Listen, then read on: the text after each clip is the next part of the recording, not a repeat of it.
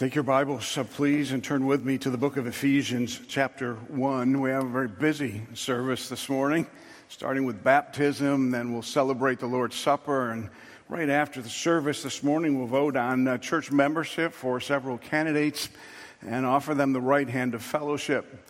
And in light of that, I selected to speak this morning on the family of God from Ephesians chapter 1 as we explain all the good and perfect benefits and blessings for those who are believers in Christ alone. Before we get started with that, a couple of reminders again this morning. So during that ABF hour, the Cancer Support Group will meet in the conference room, and the Align Group will join the group in the chapel. And today, beginning today, in the chapel for the next 6 weeks, there'll be a study on the Holy Spirit and the Holy Spirit's day-to-day ministry and the life of the believer. Tom Macbeth is going to be leading that study.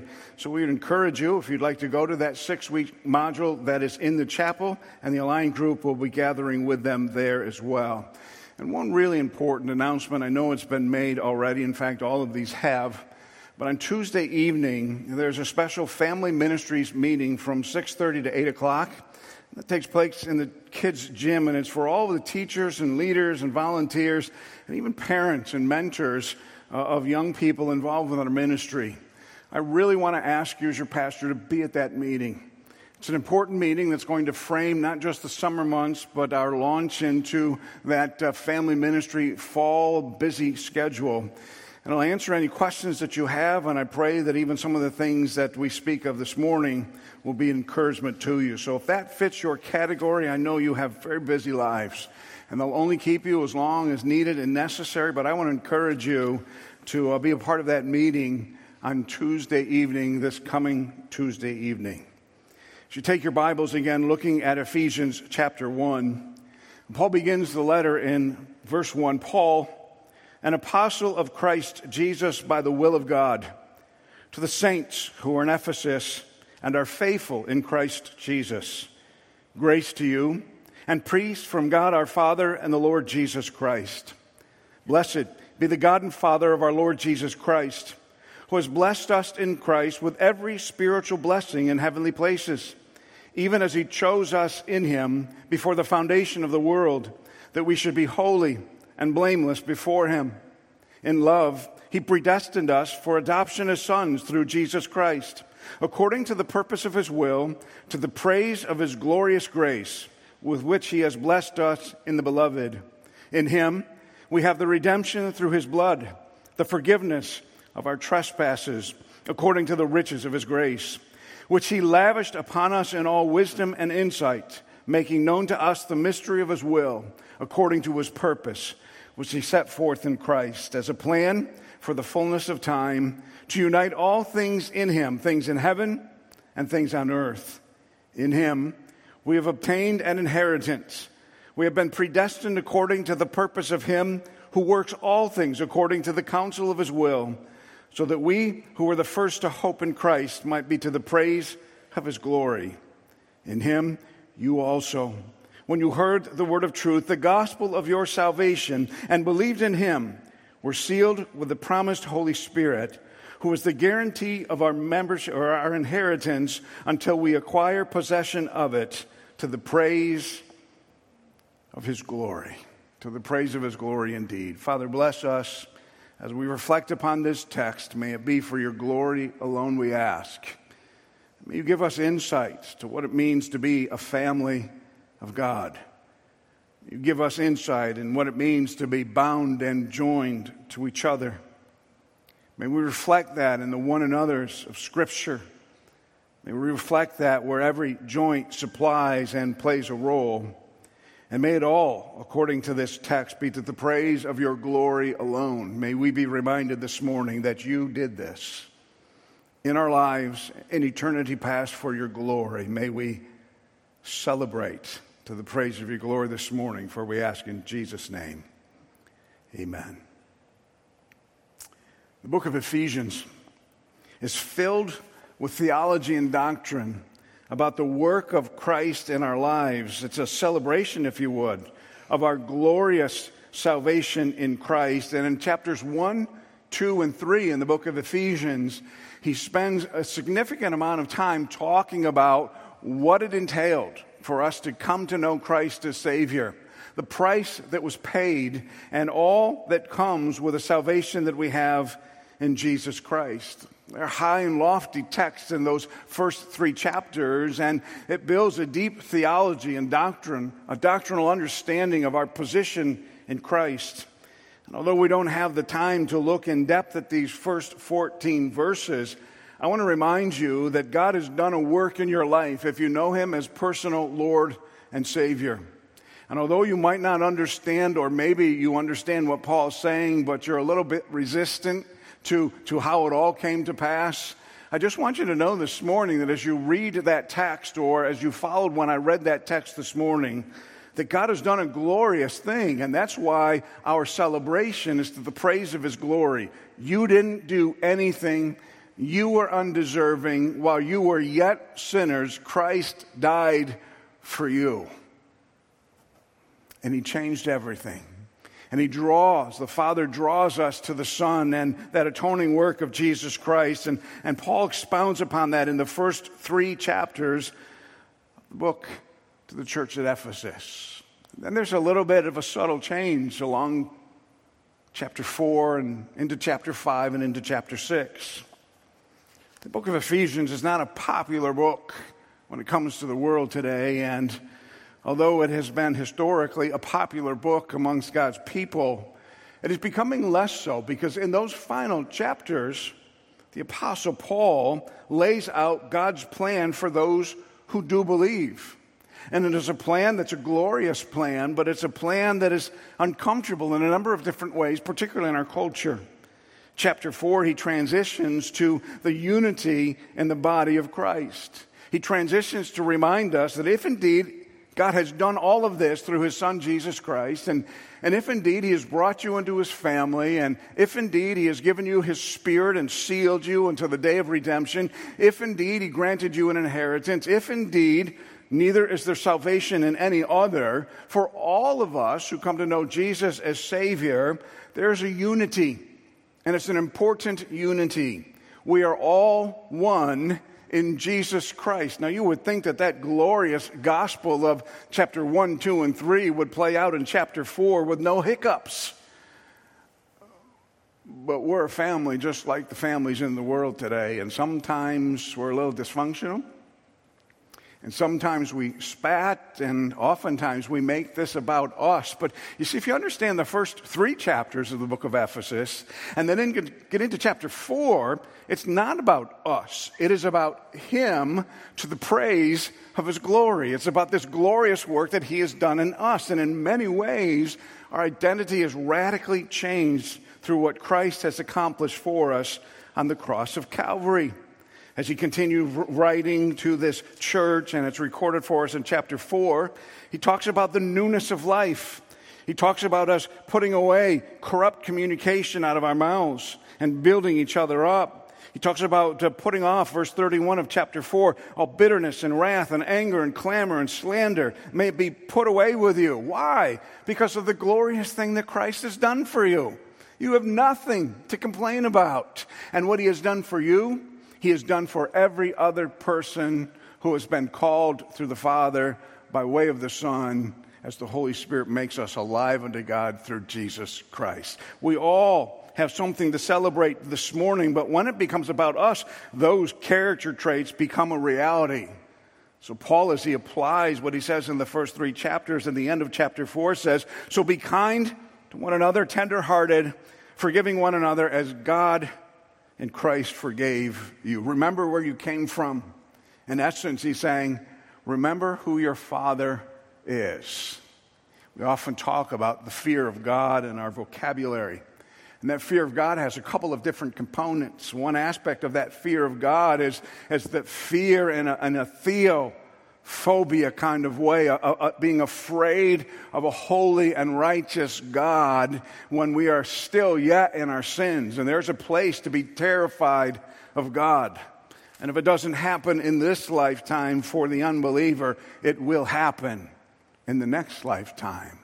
But as Christians, we don't have this theophobia, this phobia of God himself. We have a philia phobia, a family phobia. We have a Father through Jesus Christ the righteous who has adopted us into his family, and we behave to bring honor to our Father. We behave in such a manner that we hear from our Father, "Well done, thou good and faithful servant." We do not need to be anxiously, dreadfully fearful of God. He is our Father. But we must fear him as our Father and respect him as our Father and live our lives to please him as our Father. And that's how he changes, or that's how he completes chapter 4. And our text, as you look in chapter 5, he talks about being imitators of God as beloved children and walking in love as Christ loved us and gave himself up for us. You see how Paul connects all of the theology of the first 3 chapters with the reality of our lives in chapter 4 and then in chapter 5? And then he warns us in the end of chapter 5, look carefully then how you walk, how you live, what you say and what you do, not as unwise but as wise, making the best use of time, because the days are evil. Isn't that the truth? Live differently. If you understand what he did for you, you will live differently. I would suggest the more you understand what he's done for you, the more different that you live. You're not perfect. We have besetting sins. But when we truly comprehend the width and the depth and the glory of the love of God in Christ Jesus, it changes us. And that's what Paul calls for. Walk as wise, not unwise. The days are evil, so do not be foolish, but understand what the will of the Lord is. And do not get drunk with wine, for that is debauchery, but be filled with the Spirit, addressing one another in psalms and hymns and spiritual songs and singing, and making melody to the Lord with all of your heart, giving thanks always. What a complaining bunch we can be. Giving thanks always. This is the day that the Lord has made. Let us rejoice and be glad in it. But it's going to rain today. This is the day that the Lord has made. Let us rejoice and be glad in it. I have to be nice to them. This is the day that the Lord has made. Let us rejoice. And we need to count our blessings. We need to be reminded of what he says in the first 3 chapters. And we must live those first 3 chapters out as we imitate him in chapter 4 and in chapter 5. And as we celebrate the goodness of God the Father through Jesus Christ and the salvation that we have in him. And then Paul commences to meddle a little bit. And he says, "Wives, submit to your own husbands as to the Lord. For the husband is the head of the wife, even as Christ is the head of the church, his body, and is himself its Savior. Now, as the church submits to Christ, so also wives should submit in everything to their own husbands." And the world goes nuts. See, what Paul's saying is, male and female created he them. God joined them. They left their father and mother. They cleaved unto their wife. And they became one flesh, the sanctity of marriage. And as that marriage works itself out, there is an order to how that happens and what that looks like. Now, we're not all cookie cutter kind of Christians. It may play out in different ways, but we cannot change the divine order of male and female and the sanctity of marriage. And when you begin to change that, you change everything, and you denounce or defame at least what Christ has done for you.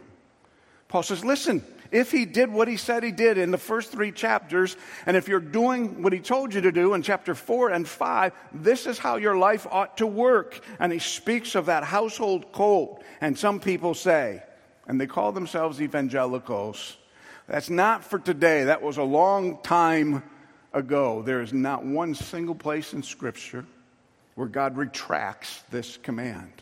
In fact, we can find throughout the epistles in the New Testament, built upon Genesis chapter 1, 2, and even chapter 3, that is the order of the universe, whether we like it or not. And although it might be a mystery, we must live God's way. I expect the fire and the flack from the world. I cringe when I get it amongst God's people. Perhaps you don't take seriously chapter 1 and chapter 2 and chapter 3 and the glorious salvation that you have, but I do.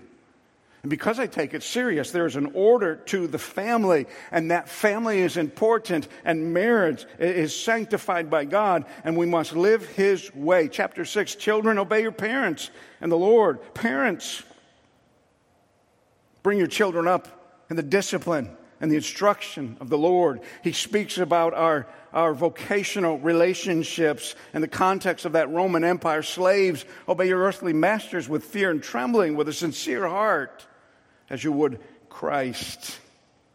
And then he warns us the world's not going to like any of this. So buckle up. And what he says in chapter 6 is, be strong in the Lord and in the strength of his might, verse 10, verse 11, and put on the whole armor of God, that you may be able to stand against the schemes of the devil. When we disconnect, chapter 1, chapter 2, and chapter 3, from chapter 4 and chapter 5 and chapter 6, we denounce and negate the very things that we are taught in chapter 1, 2, and 3. You were dead in your trespasses and sin. You are now alive unto God through Jesus Christ, and that changes how you live. So your issue is not with Pastor Jim this morning. When it comes to the household codes and the demands for Christian living, your issue is with God. I find it interesting the way Paul says it in 2 Corinthians. Therefore, if anyone is in Christ, according to chapter 1, 2, and 3 in Ephesus, or the letter to the Ephesians, he is a new creation. He's not what he used to be. Everything changes instantly. The old has passed away. Behold, the new has come. Now, the language is interesting because the language, as we'll see later on in the text, is such where it says this is spoken of as having already been done, but it is happening right before our very eyes. But it is so true that you will change because of your relationship with Christ. I'm going to speak today as if everything has changed. And you look in the mirror and you know not everything has changed, right? Paul says to the church at Philippi, what God has begun in my life, he will accomplish and fulfill at the day of Christ Jesus.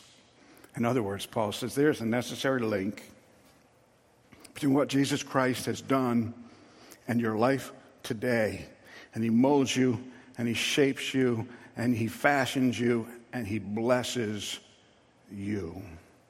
So he begins in the introduction of this text saying that he is writing to the saints who are in Ephesus. Who are these saints? He is not talking about those who are saintly in their actions, because we can fail miserably. He is talking about those who have been sanctified through the blood of Jesus Christ alone. Look at chapter 2, verse 1. And you, who do you suppose he's referring to there? Let me give you a clue. You. And you, who were dead in the trespasses and sins in which you once walked, following the course of this world and following the prince of the power of the air, the spirit that is now at work in the sons of disobedience, among whom we all once lived in the passions of our flesh, carrying out the desires of the body and the mind, and were by nature children of wrath like the rest of mankind. You say, Pastor, I wasn't like that. I beg to differ, and so does Paul. You were like that. You, all of you, were like that. Children of wrath, under the divine judgment of God. You got to love the beginning of verse 4. But he's going to reflect on what he says in the first 14 verses of this chapter. But God, being rich in mercy, giving you what you don't deserve because of the great love with which he loved us, even when we were dead in our trespasses, our sins, our failures, he made us alive together with Christ. For by grace you have been saved by grace, I'd add. It's unmerited favor. God did that. You didn't deserve it. You didn't warrant it. You didn't work for it. God did that as a gift. And he raised us up with him and seated us with him in the heavenly places in Christ Jesus, so that in the coming ages he might show the immeasurable riches of his grace and kindness toward us in Christ Jesus. It takes us back to reflect upon the glorious spiritual blessings, every spiritual blessing in heavenly places that we have in Christ. For it is by grace you've been saved through faith. And it is not your own doing. It is the gift of God, not the result of works, so that no man may boast. But it doesn't mean that once this grace is illuminated in your life and you come to know Jesus as your Savior, it doesn't mean that how you live doesn't matter.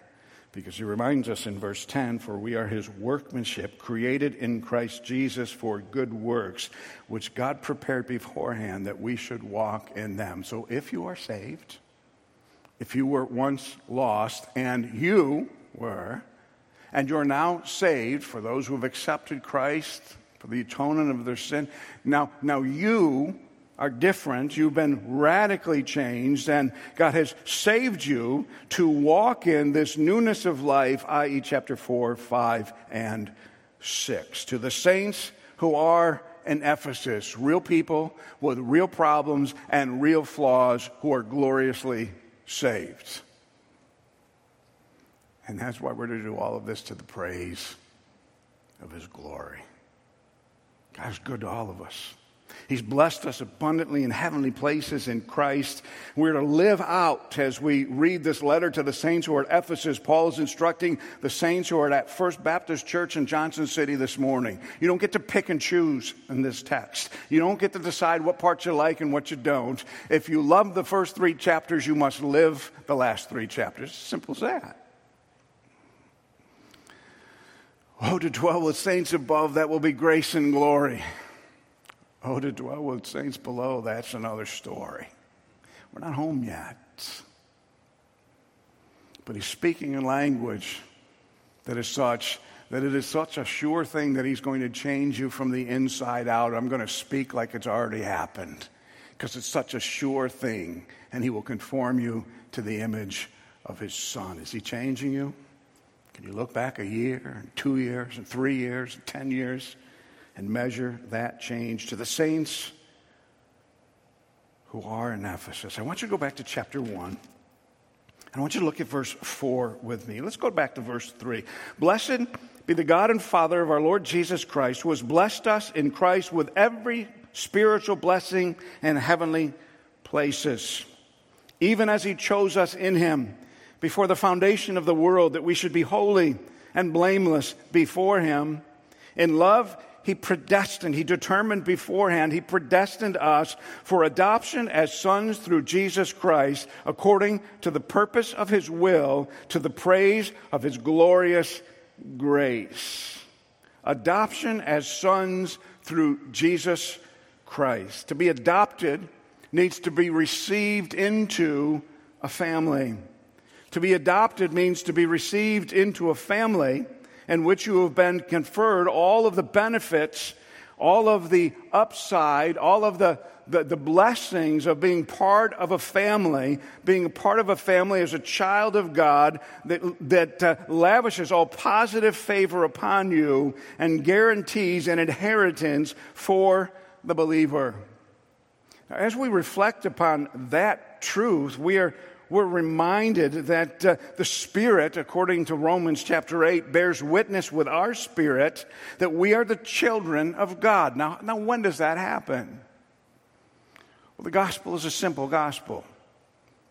And the good news of Jesus Christ begins with the bad news of Scripture. And the bad news is all have sinned and come short of the glory of God. And the wage of sin is death.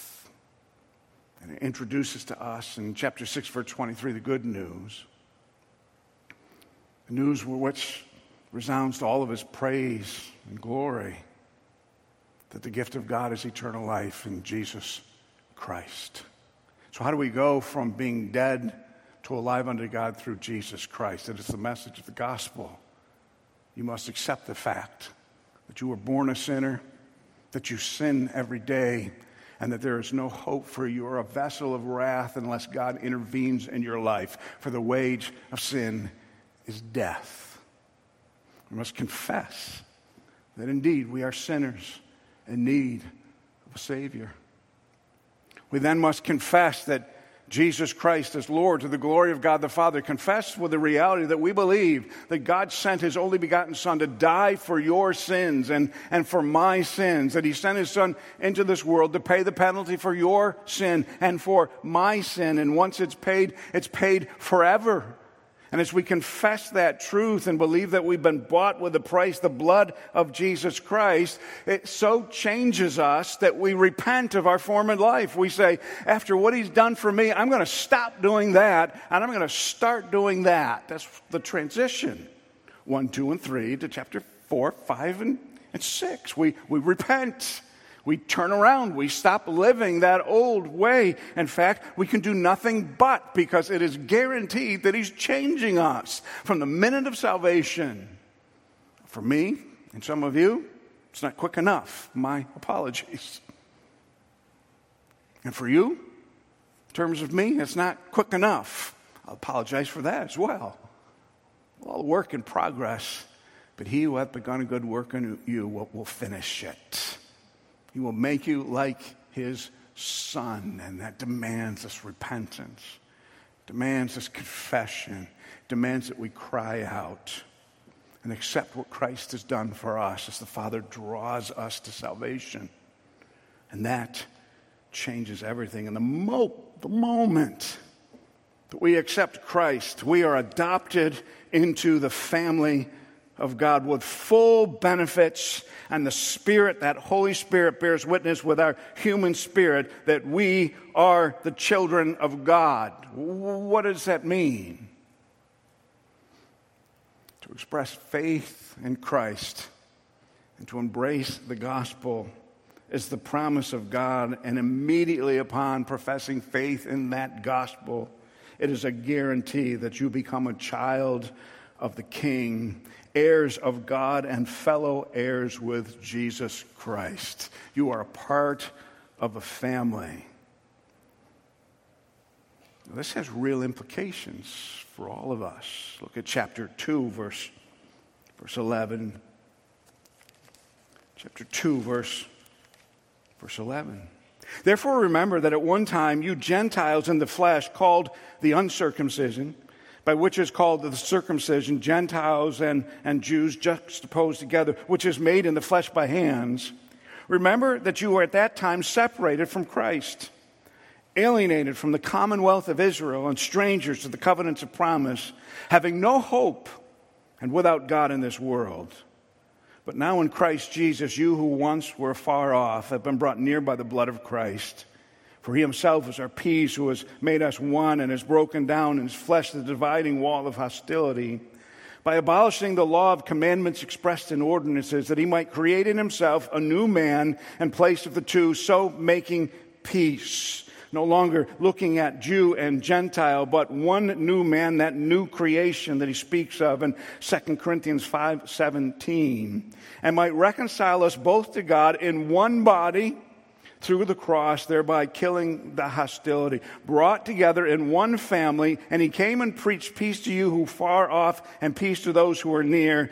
For through Him we both have access in one Spirit to the Father. So then you are no longer strangers or aliens, but you are fellow citizens with the saints and members of the household of God, the family of God, built on the foundation of the apostles and prophets, Christ Jesus Himself being the cornerstone, in whom the whole structure, being joined together, grows into a holy temple in the Lord. In Him you also are being built together into a dwelling place for God by the Spirit. He is bringing His family together for the glory of God.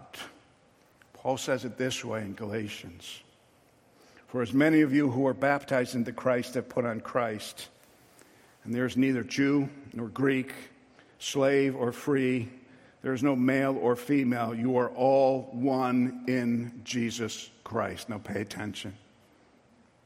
Don't fall for the lie of the devil perpetrated in a culture at every turn that your identity is in your gender, that your identity is in your skin color, that your identity is in your ethnicity, that your identity is in your chosen gender expression. Your identity is in Jesus Christ. And when someone says, "Who are you?" you say, "I am a child of the King."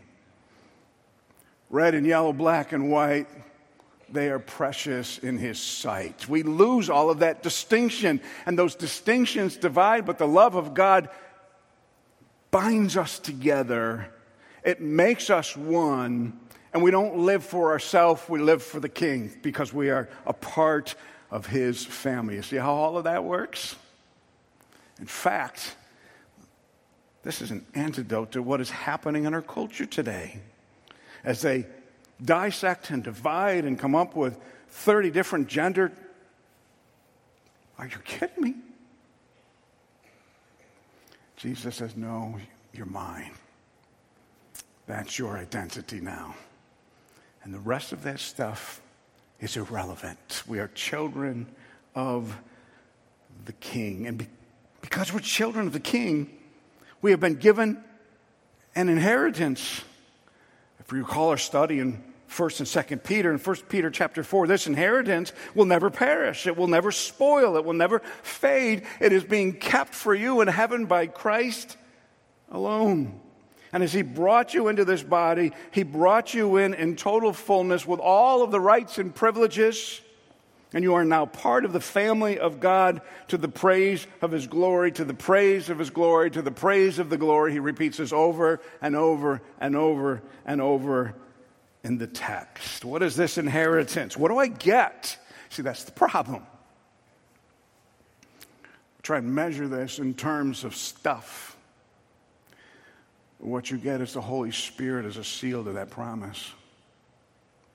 What you get is the promise of a Savior that says, "I'm coming back for you." And what you get is the legal adoption of God the Father, who says to all in Christ Jesus, "Mine. And everything that I have is theirs." I want to talk about a glorious inheritance. If you really want to define this, we can do it. It's pretty simple. It's found in verse 3. Our inheritance is every spiritual blessing in heavenly places.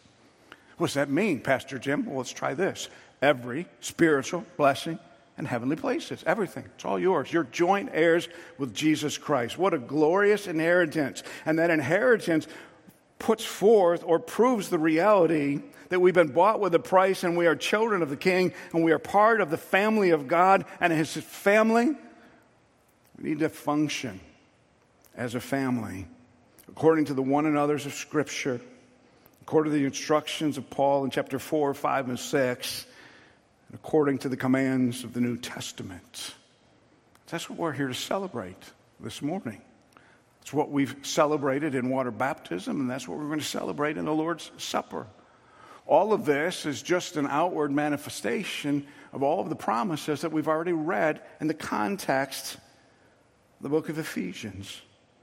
See, the truth of the matter is, this water baptism did nothing for these people except get them wet if they don't know Jesus as Savior. But if they do know Jesus as Savior, it was a picture of them dying to self and raising in the likeness of Christ, and a willingness to say, because of what He did in Ephesians 1, 2, and 3, I will live according to Ephesians 4, 5, and 6. You see how that works? Public testimony. As we come to this table, we remember. It takes us back to what He's described in chapter 1 and what He's described in chapter 2 and the glorious salvation that we have because of what He's done for us. It is a reminder. Now, why do we need to be reminded that it's not about sex and gender, male and female, and all of these other things in culture? Because whether we like it or not, we're not home yet. It's easy to fall prey to these false teachings and start living according to the world and claiming an inheritance, but taking no responsibility. Paul says, no, that's not the way this works. God is doing a work in you. He has said, mine. You're a child of the King. You must live accordingly as a child of the King. And the only way that happens is if we remind ourselves every once in a while that God did this. Not you. God did this. Any of you need reminded once in a while? I know I'm talking to other churches now, but, did it ever become about you? It's a day-by-day struggle. Paul says, I'm trying to mortify the flesh. I'm trying to kill it every day. It's a battle. It's like a boxing match. I'm wrestling through this. We must take the theology of the first 3 chapters and join it with the reality of the last 3 chapters and live soberly and righteous in this present age and remembering the Lord's death until he comes. I don't know about you. Sometimes doctrine and theology become so cerebral, so cognitive in our minds only that we ascribe to a doctrinal statement with really little understanding of what that means in our everyday life. But Paul doesn't let us get away with that in the book of Ephesians. And he says in the first 3 chapters, if this is you, he says in the last 3 chapters, so this is what you should look like. And there's no negotiation. And there's no debate. You're not interested in your opinion. He said, this is the way it is. And I'm going to treat you like it's already happened, even though I know it hasn't. I'm going to treat you like it's always happened or always been that way, and you agree with all of these things because of what I've done for you. But you see, if you forget what he's done for you, you forget the rest of it. Or you want what he's done for you, but you won't want anything else from him. And that's just not the way the gospel works. So if this is you, Ephesians 1, 2, and 3, this is what you ought to see in the mirror, Ephesians 4, 5, and 6. And when you're tested, and when you're challenged, go back to Ephesians 1, 2, and 3 and remember the Lord's death until he comes. Kind of puts a perspective on life. I don't know about you. I need that sometimes. How about you? You're not prone to complain? No bitterness here. No clamor. No evil speaking. No, never. Liar. We're work in progress. We're not home yet. But it's a guarantee if the first 3 chapters are right. And I have to remind myself when I fall into these traps of the world to remember the Lord's death till who do I think I am? God did this. I'm a child of the King. It's time to grow up. Paul writes that a couple times in Scripture. I know you hate that, but he said, grow up. May we grow up in the knowledge of our Lord and Savior, Jesus Christ, and may he change us. And each step of the way as he's making this change, may we remember the Lord's death until he come, because that is the only motivation that will sustain us, particularly today in the attacks that we have in our world. So Paul prays in chapter 1, verse 15, for this reason, because I have heard of your faith in the Lord Jesus and your love toward all the saints. I do not cease to give thanks for you, remembering you in my prayers. The God of our Lord Jesus Christ, the Father of glory, the God of our Lord Jesus Christ, the Father of glory, may give you a spirit of wisdom and of revelation and knowledge of him, having the eyes of your hearts enlightened, that you might know what is the hope to which he has called you, what are the riches of his glorious inheritance in the saints, and what is the immeasurable greatness of his power toward us who believe, according to the working of his great might that he worked in Christ when he raised him from the dead and seated him at his right hand in the heavenly places, far above all rule and authority and power and dominion, and above every name that is named, not only in this age, but also in the age to come. And in his second prayer, chapter 3 is, so that Christ might dwell in your hearts through faith, that you, being rooted and grounded in love, may have strength to comprehend with all of the saints what is the breadth and the length and the height and the depth, and to know the love of Christ that surpasses knowledge, and that you may be filled with all of the fullness of God. May it be so. It is only so in our obedience as we remember the Lord's death until he comes. Bill Cole, would you ask the blessing on the bread, please?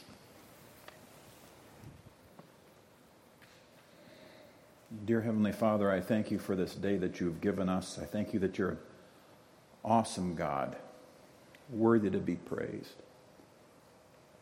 I thank you for Jesus Christ, who was willing to leave the glory of heaven to come to earth, to dwell in a human body, and to teach us to live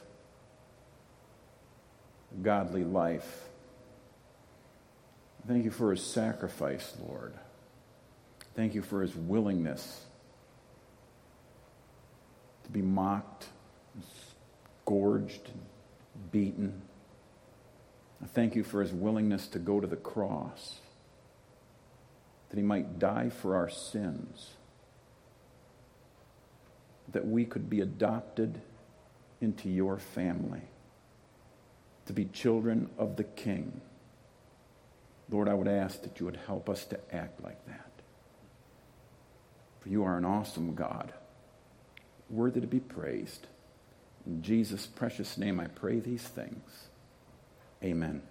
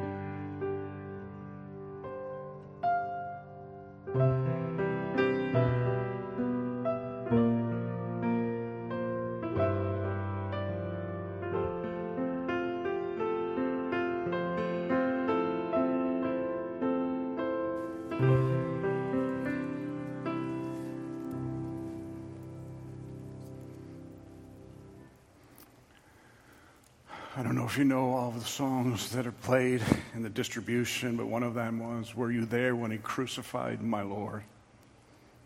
Yes, you were. For before the foundation of the world, you have been chosen in him, holy and beloved, to the praise of his glory. The same night in which he was betrayed, Jesus took the bread, blessed it and broke it and gave it to his disciples and said, "This is my body, which is for you. Do this as often as you eat it in remembrance of me."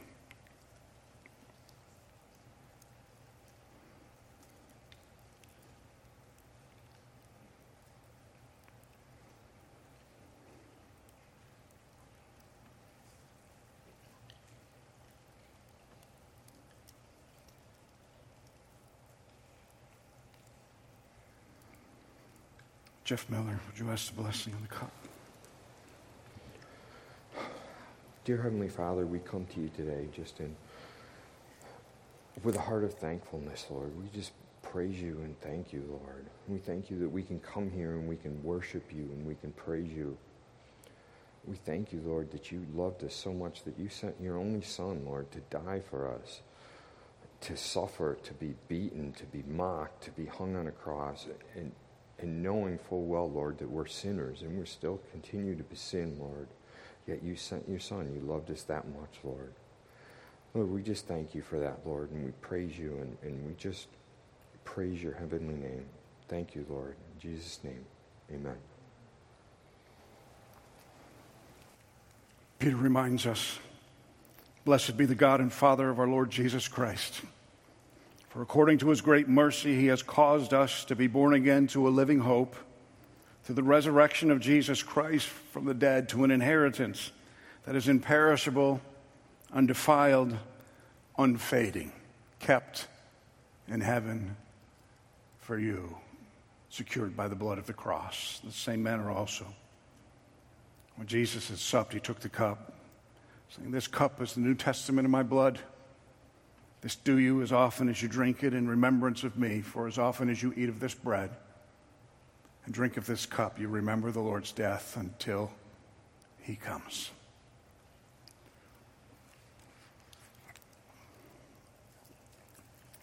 Heavenly Father, we thank you. In many ways, we're speechless as we reflect upon the deep teachings of this great apostle as he writes to the church at Ephesus. What glorious descriptions of what has been done on our behalf through Christ alone. What weighty responsibility we have to live that out, as Paul instructs in his letter to the church at Ephesus. We thank God for the inheritance, that down payment of that inheritance, the indwelling presence of your Spirit. For without you, we can do nothing, but in you, through the power of your Spirit, we can live soberly and righteous until the coming of our Savior. So as we remind ourselves time and time again, both past and in the future, to remember the Lord's death until he comes, we pray, even so come, Lord Jesus. But as you wait, may we be a light, a testimony, and an example of the glorious work of God in Jesus Christ, living that out to the praise of your glory. Forever, we ask in Jesus' name. Amen.